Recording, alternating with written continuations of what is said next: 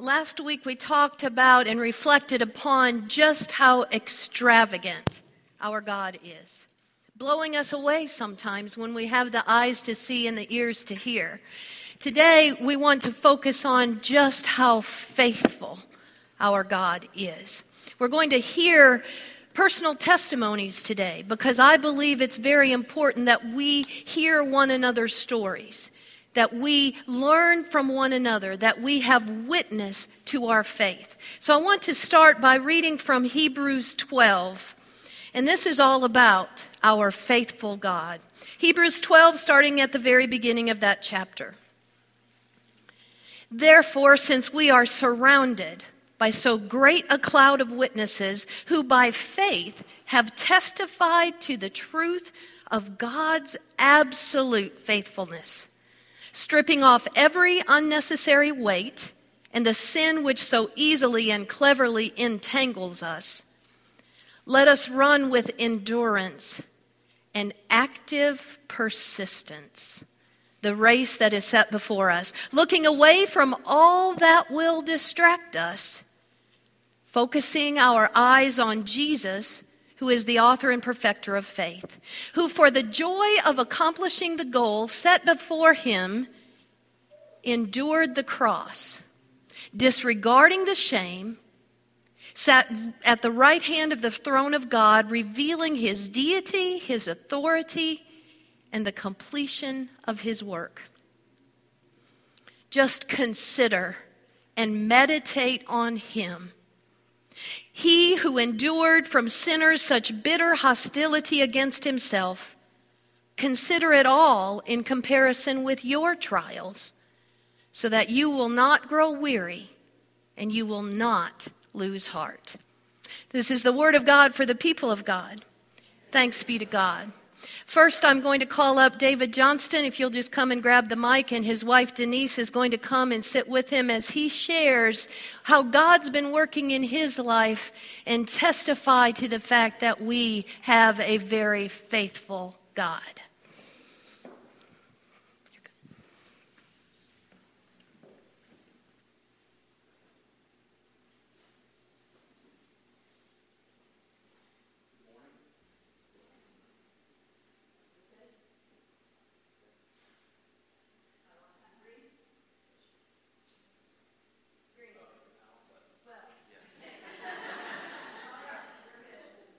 All right. Thank you, Joanne, and Denise for being up here. I have really been prayerfully considering how to communicate how good God has been. And that song, that good Father, good gracious, what truth in music. I traveled in the car a good bit this week, and I put that very song on repeat and listened to it for 4 hours.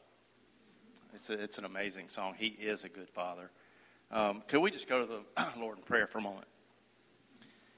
Heavenly Father, we just come to you today with hearts of gratitude, and you are a good Father. Lord, I just ask that in these next few moments that your truth, the exact truth that you would have us to hear, would prevail. And that your goodness and your provision would be the message, and that the characters of the story would fade into the background. In your name we pray. Amen. Joanne had asked if I would just share a couple of recent events in the life of our business.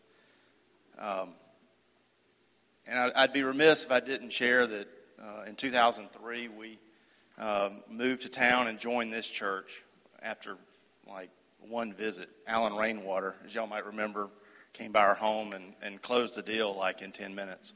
Alan was that kind of guy. And our children, Hayes and Lindy, have grown up in this church, and Denise's parents, Glenn and LaDon, moved here. And it's always good to get some good Baptist in a Methodist church, because y'all know where to go in the Bible to find the right scripture. And but we're grateful that we have been part of this church, and to you, our church family, have just been a real blessing to us. I grew up in the trucking business. My father worked for a truck line. I've always loved trucks. I always loved freight. I love logistics. I love getting stuff from point A to point B. Some call it a passion, some call it an illness. But I love the movement of goods and the challenges that come with getting things where they're supposed to go. Had worked with several large carriers in different places in the country and worked in technology, and then had this desire to go out on my own and start in a consulting business. And was very blessed, very fortunate to start a business about 12 years ago. And we've had some good years, and we've had some real lean, challenging years, and it's tested our faith as a family, not only work-wise, but income-wise. And so things were rocking along for about 5 years, and then I was introduced to a gentleman, and he shared that same passion about logistics, and we became business partners. And for the next 7 years, we had a lot of just great opportunities, met a lot of good people. He was very instrumental in us giving our business to the Lord and self-proclaiming a faith-based business. And during that time, we were able to start another business together that thankfully has been able to grow, has been blessed, and actually some people, Julie and Annie, are part of that business. And I'm grateful for the two of you for being part of that. We love you. But last year, our business, our consulting business, came under attack, what I believe to be a direct attack of the enemy.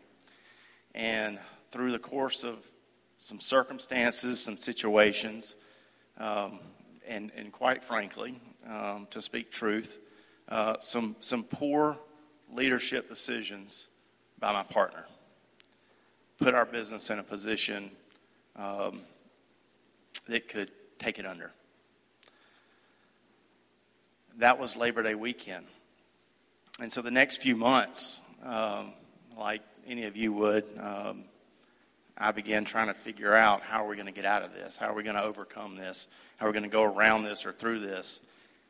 And I began plotting and scheming and strategizing. And I'm not saying any of y'all would do that, but I was trying to figure out how to save the business. This has been doing this for 11 years. How do we save this? And I hung on to a scripture, Jeremiah 29:11. During that time, and I'm going to read it because each word in this particular verse is what I hung on to. For I know the plans I have for you, declares the Lord. Plans to prosper you and not to harm you. Plans to give you hope and a future. That scripture was written on a tablecloth in 2010 at the Walk to Emmaus by Stephen Ward. During a luncheon, and I read that, and that verse has stuck with me since 2010. Little did I know I would need it some 5 years later. But during this time of an absolute challenge in business, I realized that my hiring an attorney and his attorney and us battling back and forth and my plotting and scheming and strategizing, trying to figure all this out, was really no different than the decisions that he made to put us in that position. Because if we're not operating with God's intent in our life, one sin's no different than any other. And there was this challenge, and I kept praying, God, just, what is your plan? What do you have for us? And the beauty of how he works is it really enabled me to spend time with Denise and my family seeking counsel. And it drew us very close together. And her counsel was amazing. And it was godly, it was timely, and it held me accountable. But it drew us closer together around the business, something that we had always just kind of taken for granted in our respective roles. But then on November 20th, and this has been going on for a few months, and attorneys have been battling back and forth, I get a phone call from a friend in Birmingham, and he said his pastor had been deathly ill in the hospital, and people had come to pray for him, laid hands on him, and praying for healing, and he wasn't getting it. And he didn't understand. I mean, you pastors are supposed to overcome everything, right? And he said, and my pastor began to pray for transformation in his own heart. And he was healed. And he was healed. And he shared that with me on November 20th. Praise God. And Annie, the team was waiting for Thanksgiving lunch. And I said, Randy, thank you for that information. I said, this is a message. And that day, as I held on to Jeremiah 29:11, I began praying for transformation of my own heart. Don't take away the burden until you're ready for me to get right. And, of course, you all know the rest of the story, right? Because he's a good, good father. A few weeks later, we were able to sit down, work everything out, and we ended up closing the business.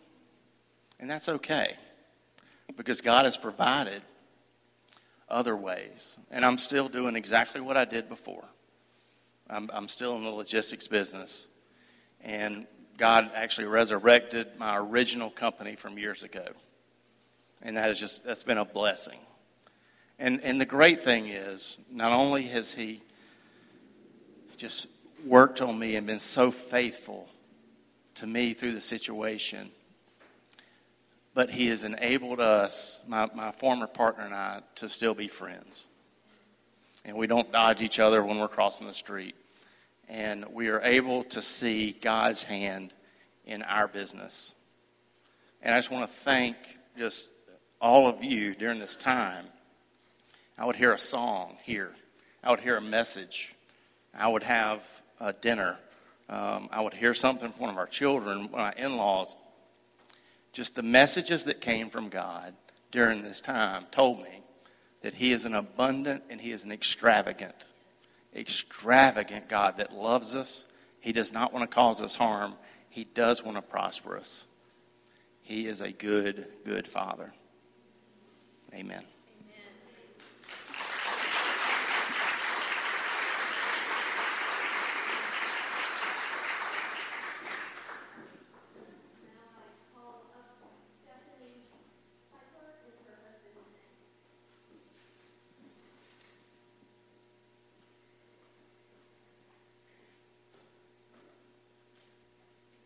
Hey. So, I'm a woman. Most of you women out there are going to understand what I'm about to say. I'm very busy. And all I've been thinking all week is, how am I going to start this? So I have like 8 different ways that I could start talking about this. And I guess I'm going to have to make a decision now what I'm going to say.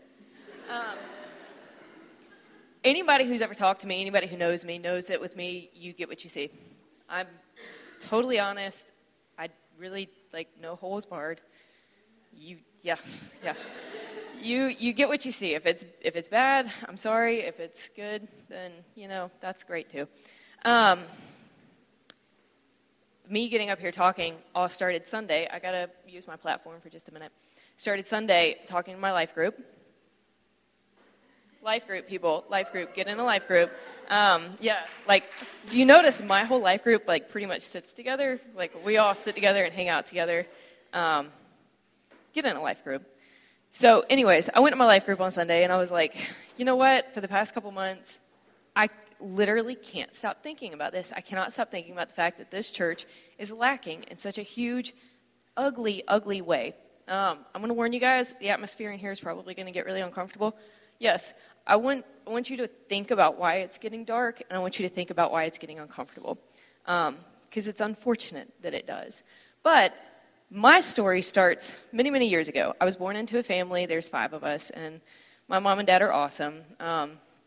Many of you know my dad. He looks like Santa Claus. If you've missed him, you'll see him again this Christmas in full garb. But I come from a huge family, huge Southern family. You know what I'm saying? I don't even know all my cousins. But in that, one of my cousins had kind of a dark side. And whenever I was 3, took it upon himself to molest me. And honestly, I'm one of the lucky ones. I'm really one of the lucky ones because I live in a family and I have parents that took it upon themselves to listen. They didn't tell me anything bad. They didn't tell me I needed to go talk to somebody. They didn't tell me that, I don't know, I'd done something bad or anything like that. All I ever heard was, oh, you're the victim, you're the victim, you're the victim, you're the victim. So I grew up my whole life knowing, I'm the victim, I'm the victim. And I truly, with my entire heart, believe it's not, am I shaking? I think I'm actually nervous about talking to you guys. I'd heard, like I said, my whole life that you're the victim, but I believe in my heart of hearts, you don't have a right not to forgive somebody. I think that whenever God put himself down here and killed himself for us, that right was taken away from us to hold a grudge and to not allow us to forgive somebody. So I'm a firm believer that it is your responsibility. It is part of who you are to forgive somebody for something that they've done. So I lived my whole life knowing that, yes, I've forgiven him. Yes, I'm the victim. Never understood that part of this whole process was forgiving myself. So it took me 15 years to finally learn and figure out that part of this process is forgiving yourself. Part of it is saying, Stephanie, it's okay that this happened. Like, it wasn't your fault, and you couldn't have done anything to prevent it. The reason why I'm kind of talking about it now, and I guess the reason why it's been so heavy on my heart, is because I come to church sometimes, and I feel like this dark presence, which leads me to this. I'm a math person and a science person. Zane's an engineer. I'm a scientist. I teach science. I like numbers a lot and statistics a lot. So I wrote down these statistics, and I really want you guys to listen to these and take them in context. So, Joanne, how many people are usually in here? 150. Call it 150 people, okay? Out of 150 people, 1 in 5 women in this room has been molested as an adult woman. 1 in 71 men have. 1 in 4 girls are molested before they're 18. Okay, of those, 1/3 of them are related to their abuser. Okay? 1 in 6 boys are molested before they're 18. Again, 1 in 1/3 of women that are molested as a child are then molested as adults. We live in a society where all of a sudden this tension that we feel in here is because we don't talk about it. This is taboo. This is something that just shouldn't be talked about. And that's wrong. That's really, really wrong. That's something that needs to be fixed. And honestly, in my life group, we had a guest on Sunday. And whenever I brought it up, Joanne was like, you got to come talk about this. I said earlier that I was one of the lucky ones. One of the other reasons, truthfully, that I was one of the lucky ones is Zane. Zane and I have been together now for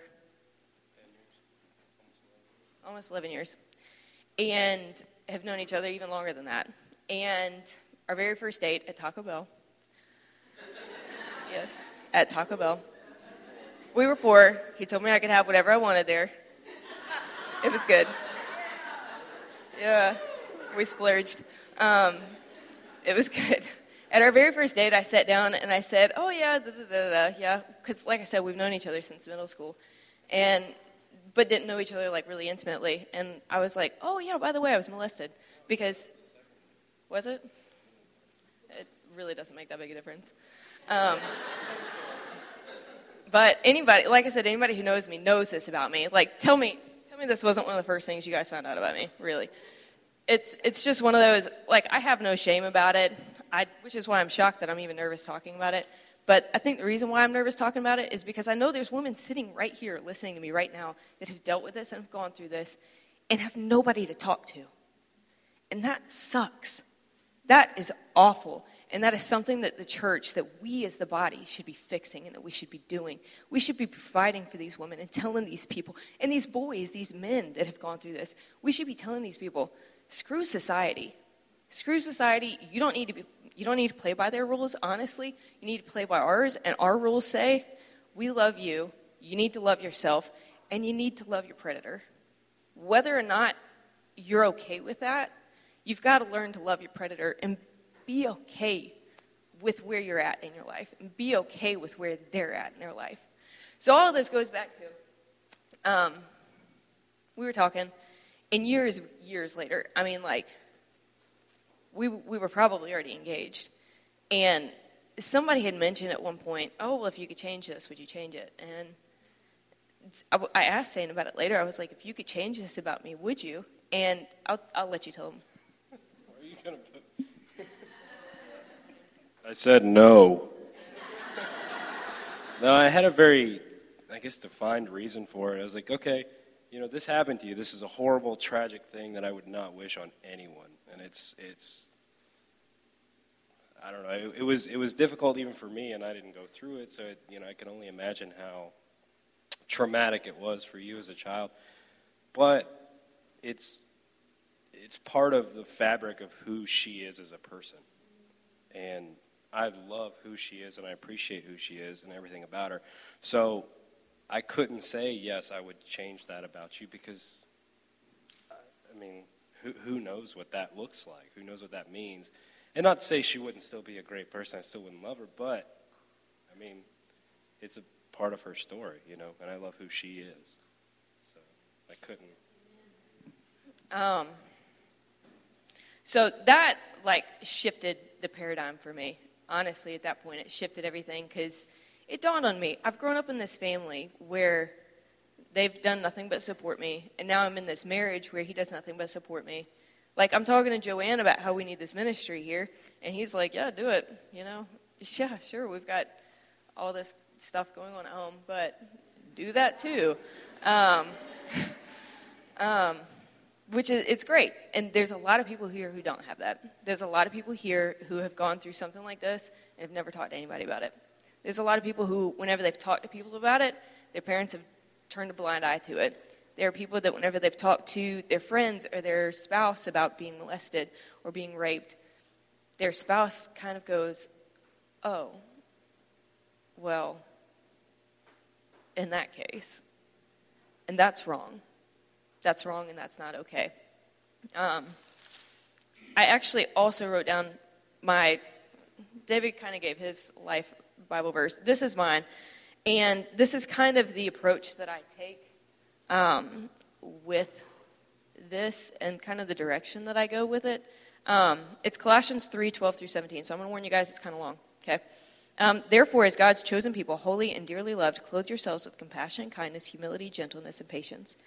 Bear with each other and forgive one another if any of you have a grievance against someone. Forgive as the Lord forgave you. That's I hope that sinks in, because again, you have to learn to forgive. Whether or not you like the person. For my predator, honestly, he could eat the dirt right now and I could care less, but the fact of the matter is, I've forgiven him and I've dealt with the issue, and there's so many people who don't have that opportunity. And over all these virtues, put on love, which binds them all together in perfect unity. Let the peace of Christ rule in your hearts, since as members of one body you are called to peace, and be thankful.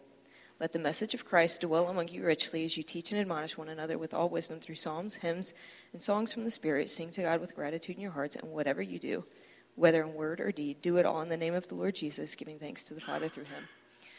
I don't believe that sometimes the church does this. I think that sometimes the church likes to just be a building and be a group of people who say that they believe, and then they don't get their hands in it, and they don't get dirty whenever they need to. This is something that I believe needs to be addressed, and I hope that we pursue something with the ministry. I hope that I don't see it being a counseling thing, but I see it being kind of like AA, getting to come and just talk, learning that you're not the only person out there. You're not the only person that's been hurt.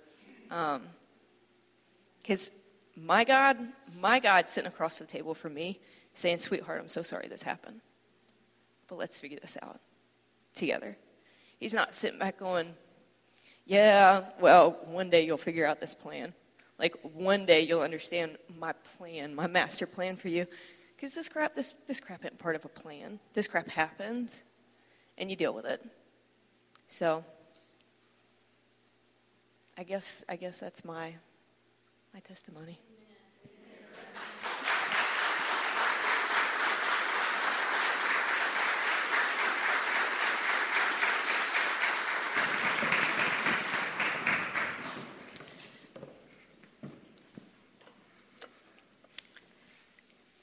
So much was said, and I know you heard exactly what God wanted you to hear. So I just am going to leave it. God is powerfully at work. God is a faithful God in whatever you have and are going through. And my only suggestion to you is that you wrestle with what you have heard. That you don't leave this place and leave alone what you have heard. Because God is working. There are things that we need to do as the body of Christ. There is healing and deliverance that needs to occur within your lives. And God is willing and ready and able. So we will leave it at that.